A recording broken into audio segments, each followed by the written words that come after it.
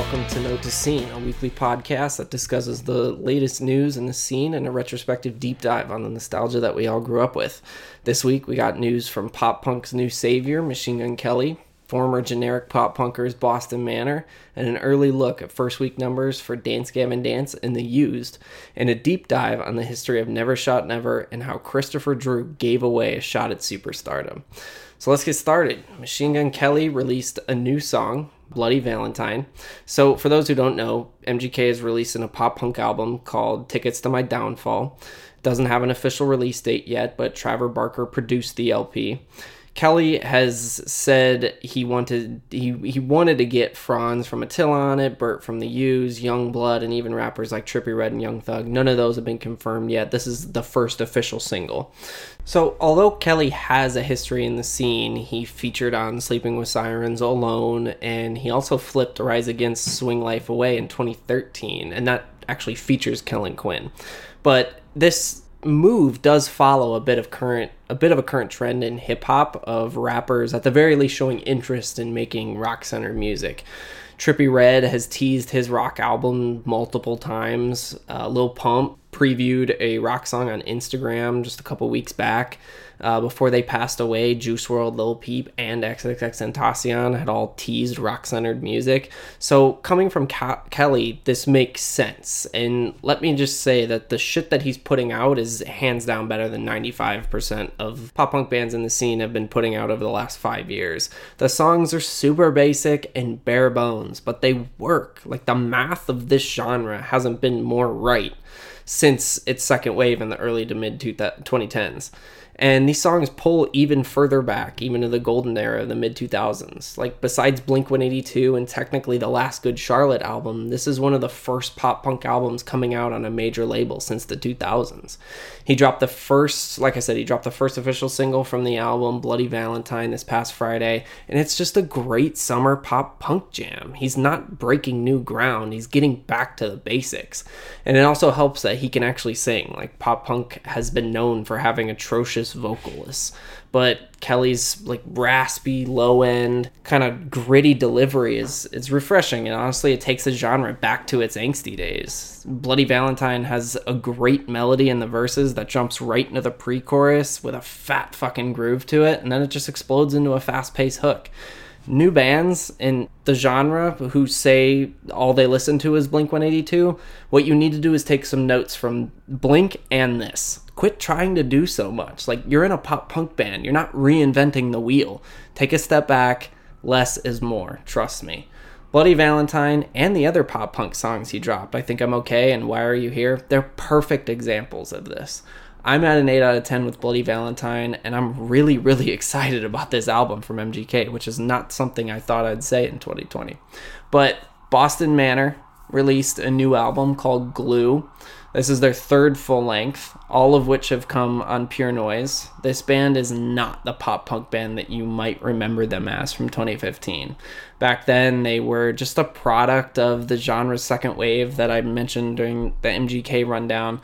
They didn't really bring anything new to the table, just a British take on that wave sound. They did gain a little momentum off of it, though, which I was surprised to see at the moment. There were a couple bands from the second portion of that wave that actually did get some momentum, and Boston Manor were one of them.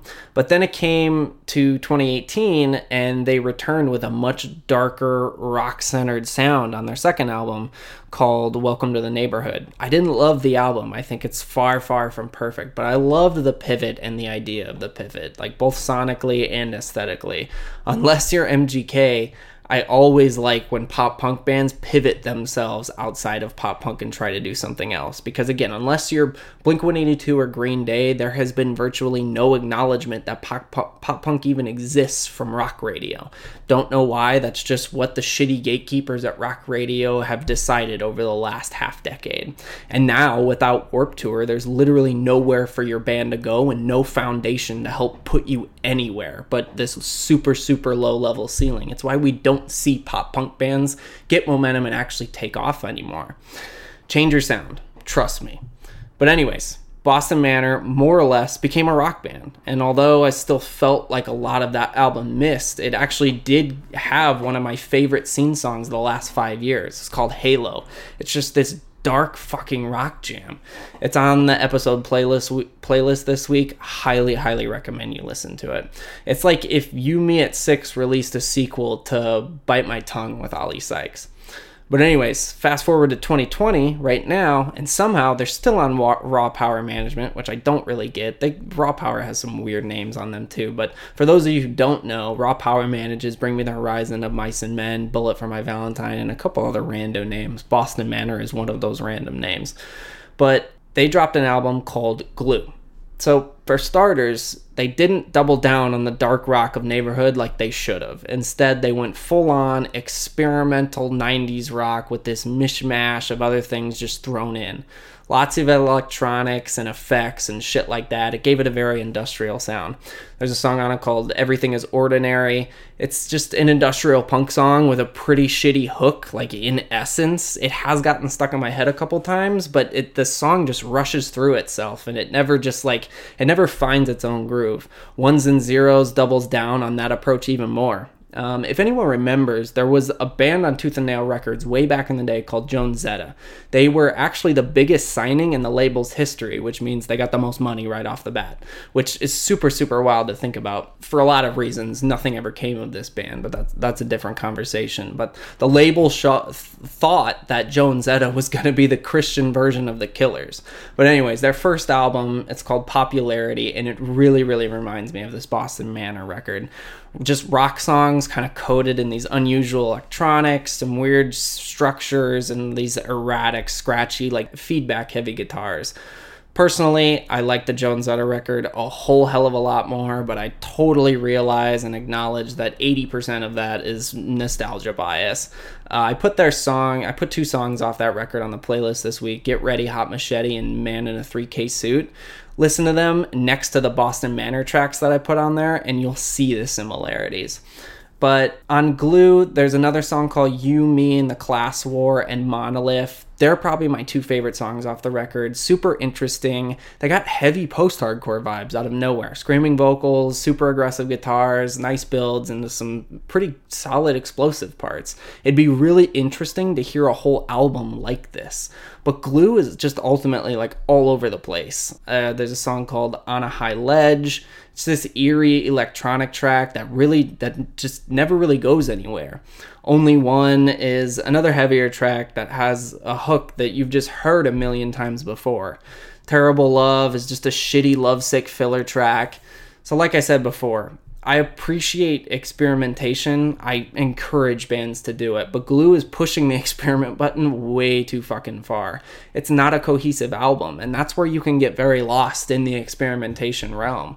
It's got solid moments, but they're overshadowed by just uncomfortable stabs at something more than Boston Manor was and is and just are ever meant to be.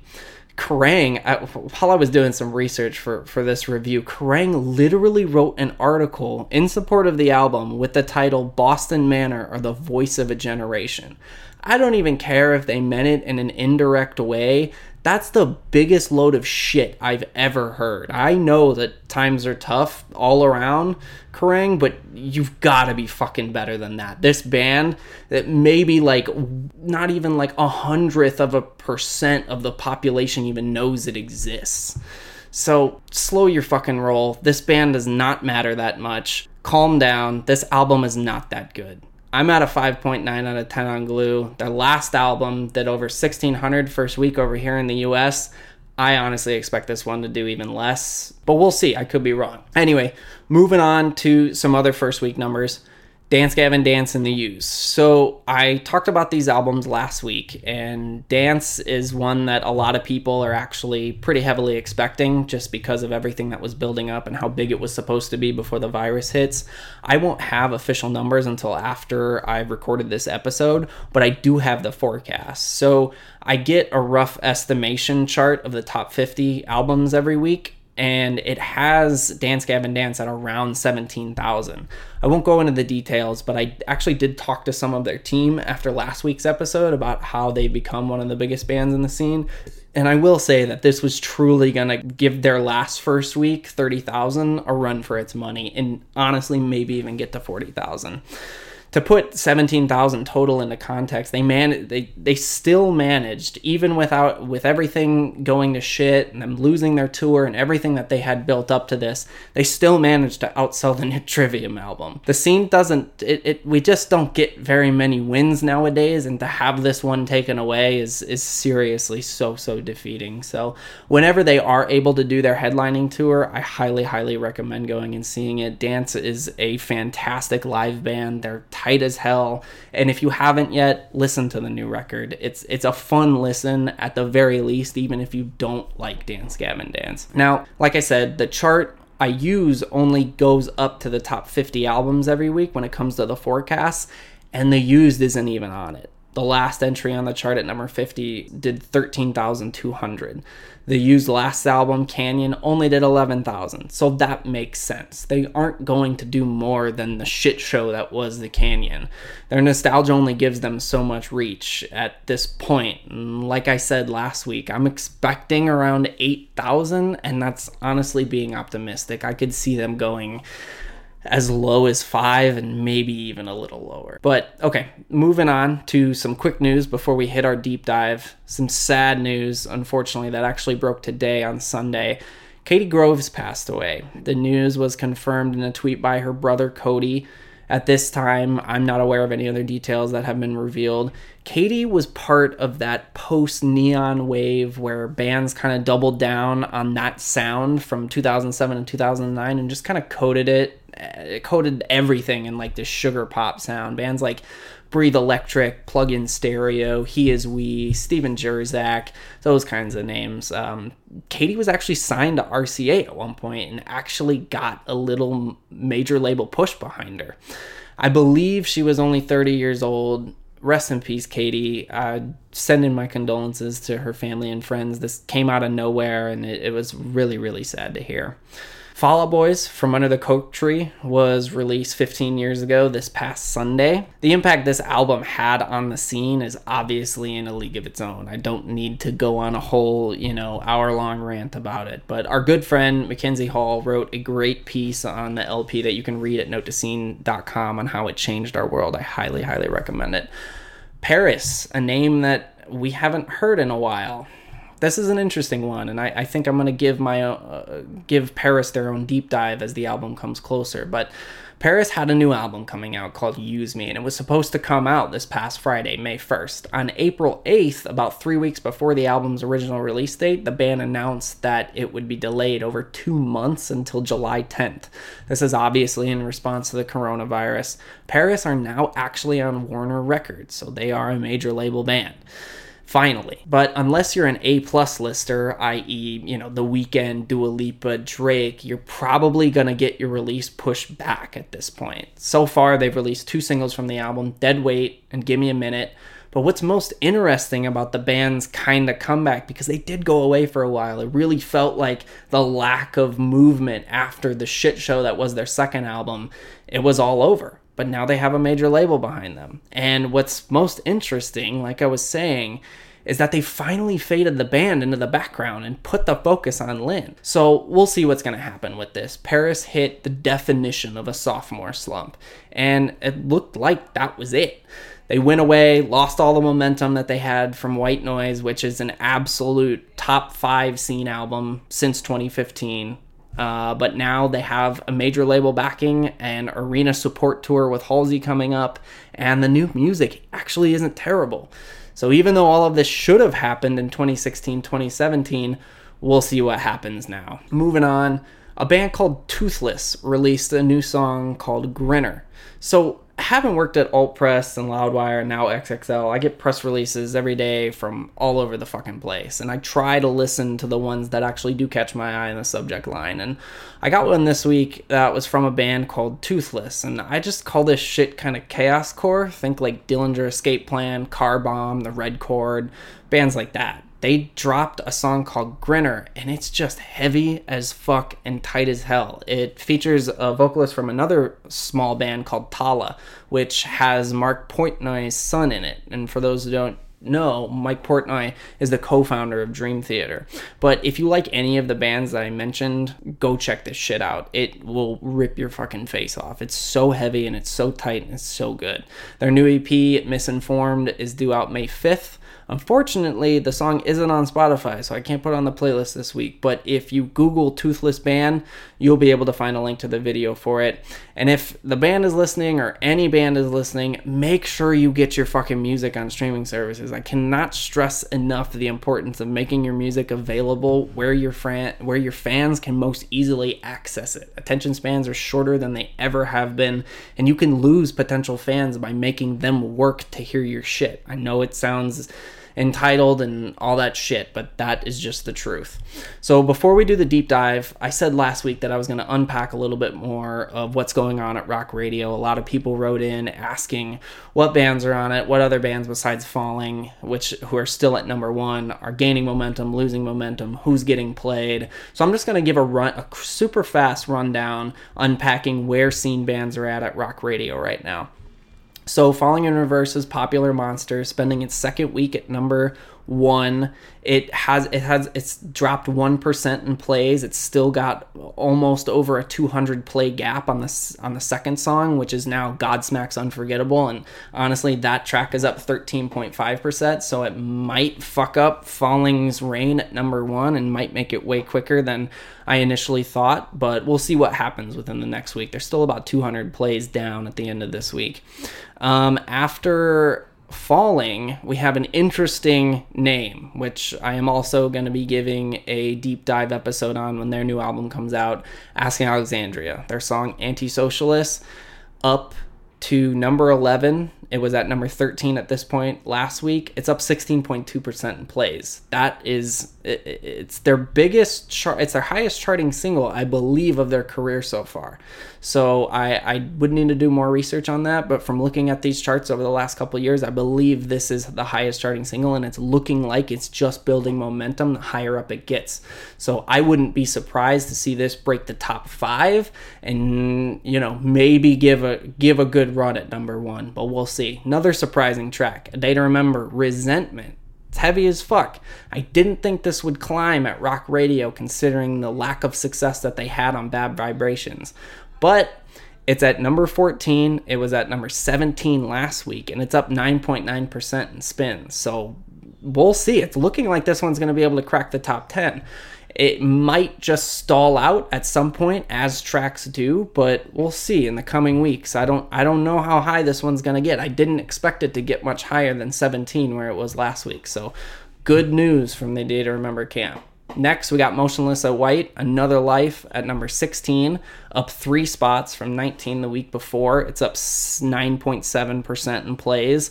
Motionless in White, honestly, their first major label album on Roadrunner, a complete flop. This one, they reverted a little bit to their old sound on some of the album. They doubled down on the rock sound on some of the album. It's been paying off. They've had great radio momentum. They're actually streaming fairly well and above some other big names right now. So shout out to Motionless. It's going to be really, really interesting to see where this track goes.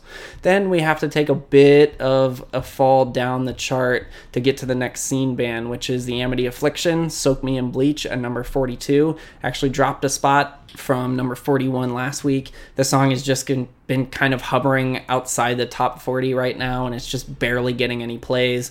Rock Radio is the lowest genre rotation in the country, meaning even the top song only gets a tenth of what the number one song gets at top 40 radio every week. So although this is very minuscule, I understand why people are interested in it, but the lower and lower we get down on the chart, the literally less and less impact this has. And at this point, these songs might as well not even be playing to people. The Used at number 43 with Paradise Lost. It is falling like a fucking rock. It was at 35 last week, and it's down 39% in plays.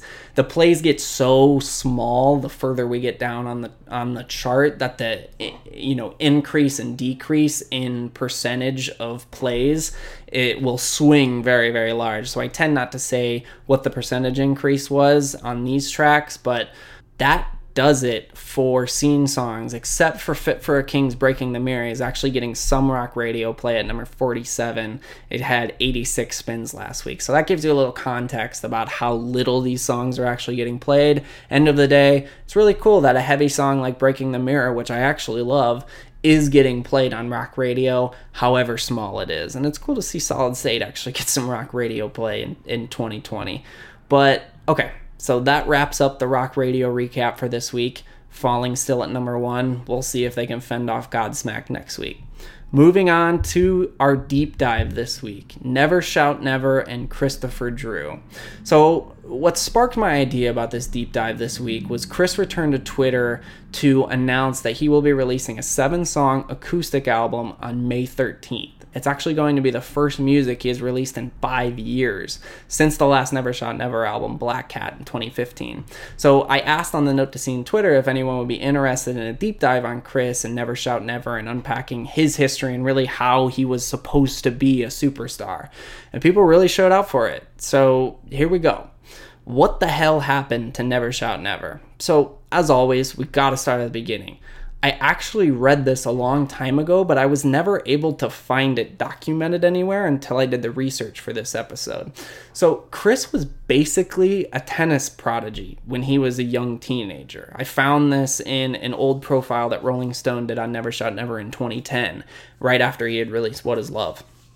So he had a shoulder injury, and it forced him to stop playing.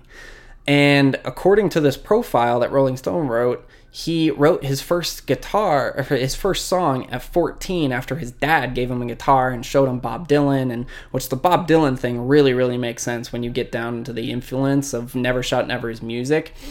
He wrote his first song at 14 years old after, and I quote, his best friend ditched him for a girl. So the first thing I know that Chris released as Never Shout Never was the Demo Shmemo EP, which he put on MySpace in 2008. It had 5 songs: Smell You Later, My Friend Jane, Dare for Distance, She's Got Styles, and Over the Years. I remember a friend burned a copy of this when I was in middle school, and I was absolutely hooked on it. There was this sense of accessibility about Chris, and that's the best way I can kind of describe it. He was just making these songs from his bedroom. It made me feel like I could do it too. And of course, the aesthetic. This was peripheral to Neon for sure, but what he did was definitely its own thing. The cute, hippie aesthetic and a hairstyle that was somehow like always changing, but still what every dude wanted at that time. Chris in the video for Big City Dreams was just like the pinnacle look for scene kids at the time. I always noticed back in the day that the coolest, quote unquote scene stars never really wore band shirts. In the video, Chris just has on skinnies, moccasins with no socks, a plain gray hoodie, and a blue puppy vest over it, and hair that just molds around his face, like the bangs swoop over his eyes, and the rest kind of falls down the side of his cheeks. To be honest, I tried to pull those kinds of cuts off so many times back in the day. Trust me, it's way harder than it looks. But he was really one of the first to define the scene kid look and make it seem accessible to other kids, because at the end of the day, he was just another kid on MySpace, and that's what it really felt like. He was just one of us, and that was really, really cool to have during that time. And I know I talk about the image of these eras a lot, but I cannot undercut how important image is in any scenario when it comes to the entertainment industry. It's literally half of the battle in music, and at the beginning, Chris had both.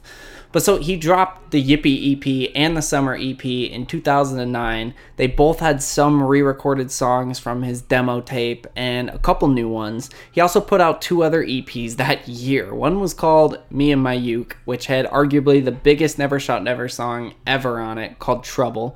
His picture on the artwork for this release was also such an aesthetic win for him. At this point, everything he was doing was right. The music was different, it wasn't neon, and it wasn't sugar-coated pop. The electronics he did have were different, and it was always a backdrop to his acoustics. He was, like, at the time, in a much lesser term, I'm not trying to overstate it, but he really was the Bob Dylan of the scene at that point. Emo folk for MySpace kids, that's what Never Shout Never was, and it wasn't like a very like hipster based folk like we got with like really coffee shop based shit. It wasn't like trying to be something really cool and really edgy. He was putting that through an emo MySpace lens, and it was working. The music was different, and he wasn't shy about his story. He got kicked out of his parents' house as a teenager, lived out of his car, played coffee shops and churches around the Midwest for just enough money to get from show to show. In some way, he romanticized the lifestyle, that lifestyle, for a new generation of kids. I don't know any numbers, but there were a lot of figures being thrown at Chris during this time, and as we'll see in a bit, he really couldn't handle it. But to go from just this coffee shop playing kid, burning, living out of his car, playing these random shows, making $50 a night, just enough gas to get to the next show, and really blowing up on the internet and then getting major label attention, it was unheard of at that time, and he really set the groundwork for a lot of things that came way later on in the industry. So he eventually signed a deal with Warner Brothers with a clause that he could also launch and release music on his own label called Loveway Records. He put out his first album in early 2010 called What Is Love. At this point, I think the kid still felt good about things. He made the record with Butch Walker, who, for those who don't know, is a bit of a known hit maker when it comes to the producing world. He's also got a couple bangers of his own that he's put out over the years. But it was really between this album and Chris's next album, Harmony, where something finally broke inside him. And you can literally watch it all happen on the Warped Tour documentary, No Room for Rock Stars. I brought this up a couple weeks ago when I looked back on the 2010 lineup of Warped Tour. But at the beginning of the film, before the tour, he's got a face on. He gives an interview about how excited he was to spread love and peace on the tour that summer. You can read between every word. He wanted to believe what he was saying, but he didn't. A couple weeks in, and he's done. Like, he's literally done with it. That was the first exposure to playing really big shows and really big crowds that he had ever had, and he couldn't handle it. The crowds, the pressure. He injured his leg jumping off something during one of the sets, and he had to use crutches for a while. There's a scene where he's trying to get to a place somewhere on that date, whatever the grounds were at that time, but he was trying to get a place, and kids are literally swarming him, screaming his names, asking for pictures and autographs. He's obviously irritated. He wants them to leave. Then every interview after that is him saying just how much he wants to go home. He's over it. He'd been on the road for so long at that point, literally as a teenager, and then he finally realized he didn't want anything that he was about to get in terms of exposure and stardom. He released another album later that year called Harmony. He basically said in interviews in this cycle that he didn't even like the album. You could tell he was really forcing the cute acoustic MySpace aesthetic and image that launched him on it. And at this point, he was getting bounced around from Sire Records to Reprise, and he was just done with it. The story of Christopher Drew can literally be told in two of his songs. The closers on What Is Love and Harmony. On What Is Love, the past talks about how he was just miserable growing up. And the closer on Harmony is called Sellout, and it talks about how basically mad he was at himself for giving into the major label machine. And it was at that point that everyone who was watching knew that it was over. The next album, Time Travel, was his first with a full band, and honestly, it's a very solid album, but at the end of the day, it was just a lofty rock album, and it was the wrong one for him to release. It's nowhere near what he was making only just a year prior. And it was around this time that the infamous Brian Stars interview happened. For those who don't know or don't remember, Brian Stars was just a kid who got famous in the scene by just literally interviewing bands.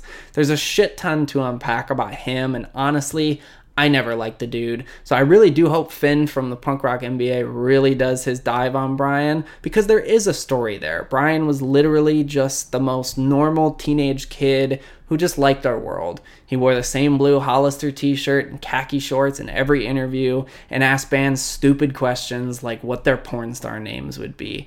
Kids gravitated to him because he was literally just a fan. Later on, it spiraled out of control with that scene revival. It gives me shivers just thinking about it. That collective he made called My Digital Escape and blah, blah, blah, so on and so forth. He's nowhere to be found right now. So I do hope Finn finds him and gives some closure on what the hell happened to Brian Stars. But if you want that dive, hit Finn up because I got no nostalgia or motivation to do that one. But as far as the intersection of Brian and Chris, I do think it's funny because there literally isn't one mention of this on Chris's Wikipedia page. It has definitely intentionally been edited out by someone. Basically, Brian drove 7 hours to interview Chris before a show. He started asking Chris and Chris's two bandmates at the time his usual random questions, and Chris started being a dick and saying that Brian was basically making fun of the art he's creating by asking such stupid questions, and eventually the band walked off, and then Brian just filmed himself crying for a couple minutes afterwards, and they later buried the hatchet, and it was what it was. But it was obvious that Chris had completely fallen off the wagon of where he was even just a year earlier. Then finally everything just came crashing down, and you can tell that a lot of things in a personal manner kicked in for Chris, and he was dropped from the major label world. He released an album called Indigo and literally just lost all momentum that he had at that point. It was a very, very obscure rock album with just this acid aesthetic, and Chris was just completely off the reservoir. Finally, after this, he had a slight return to form on an album called Sunflower, but it was beyond too little too late for him. You'd think that's where the story ends and he just vanishes, but no. Much like All Time Low, Christopher Drew got a second chance at a major label shot. In 2015, he released an album called Black Cat on Warner Brothers. Again, his return. It was a rock album with some old school tendencies and just like a lot of weird art pop nerd rock shit on the back half. Kind of like Bob Dylan meets the Talking Heads, and then you throw in like 2 songs that have some emo shit that Warner could push. The most tolerable song is one of those. It's called Red Balloon. It was the single and probably the one that harks back to Chris's earliest shit. But the real story here is how much Warner was still willing to invest in Chris. You don't really see this from major labels too much anymore, especially giving bands a second chance from after they blew it so many years before. At the time of this cycle, there was even talk circling around the industry about Warner being willing to pay to get some of Chris's tattoos removed. That's insane. They were willing to go all in on this kid. Like, they actually believed in him. But where it all came to a head again was summer 2015. We had given Chris a print feature for the album and his new image and everything in our APMA's issue at Alternative Press. In the interview, Chris talked about his newfound outlook on life, how he had gotten clean and sober and was doing a bunch of yoga and self-care and all this shit. And then he comes to the APMA's. You can tell they tried to bring back a little bit of his old image. Like, they were trying to bring back some of that old magic. He had the sailor hat on, that sidebar. They were literally selling those fucking sailor hats in Hot Topic at one point because of this kid. That's how much of an impact he had. But his hair was bleached, slightly similar to the old style. He had cuffed jean shorts on. It wasn't none of that weird, acid, crazy, weird gonzo side project bullshit that he was getting into years before. And he had on this plain black t-shirt that just said in white letters, "Don't bother me, I'm just a drunk cunt." We were having him present an award that night with Bryce Avery from the Rocket Summer. He walks on stage, completely plastered, literally just throws his drink in the air, stumbles around on stage. It's not on the Alt Press cut on their YouTube page, but I could have sworn at one point he literally just laid down on the stage. I can't remember if Warner asked that to be cut or if we just cut it or whatever, but I swear he literally at one point was on the stage and just laid down.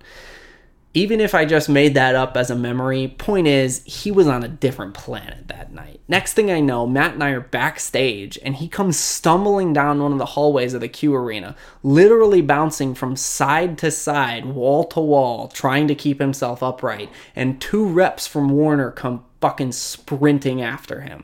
And besides him milking some money off of a throwback tour a couple years later, that was literally the last time I ever heard of Chris Drew, was watching him down that hallway.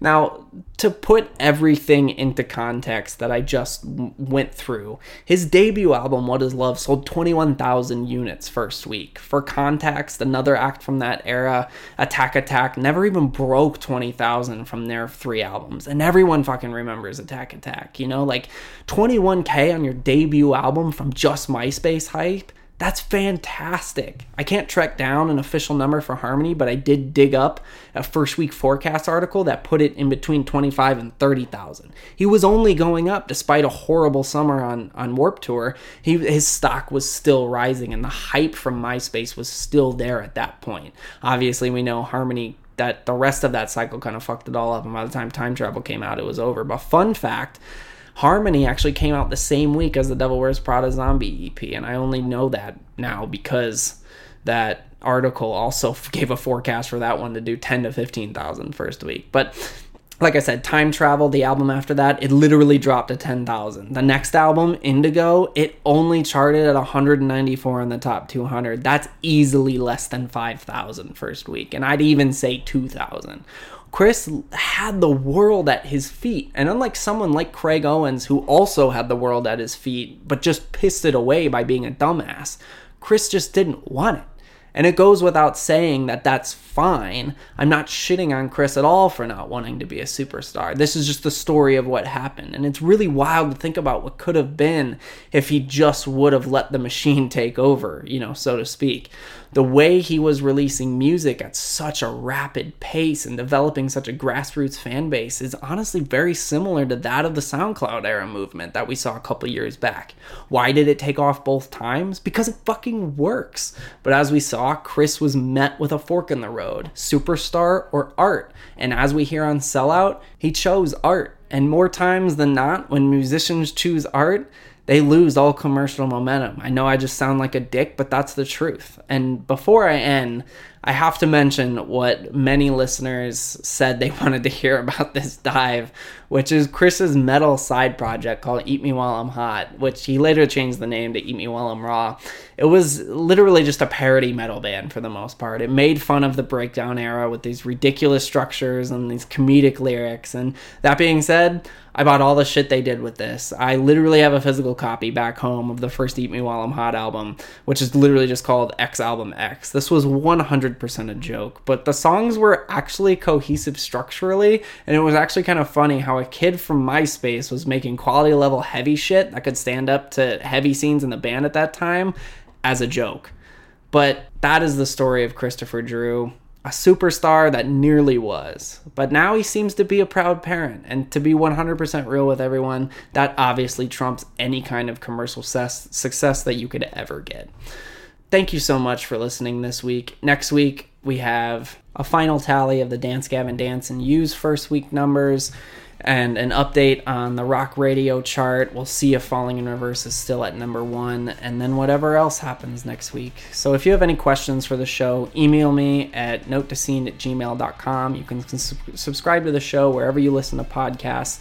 Follow Note to Scene on Facebook, Twitter, and Instagram. If you enjoy the show, please drop a review on iTunes. I'd appreciate it very much. Until next week, stay safe, and I'll talk to you soon.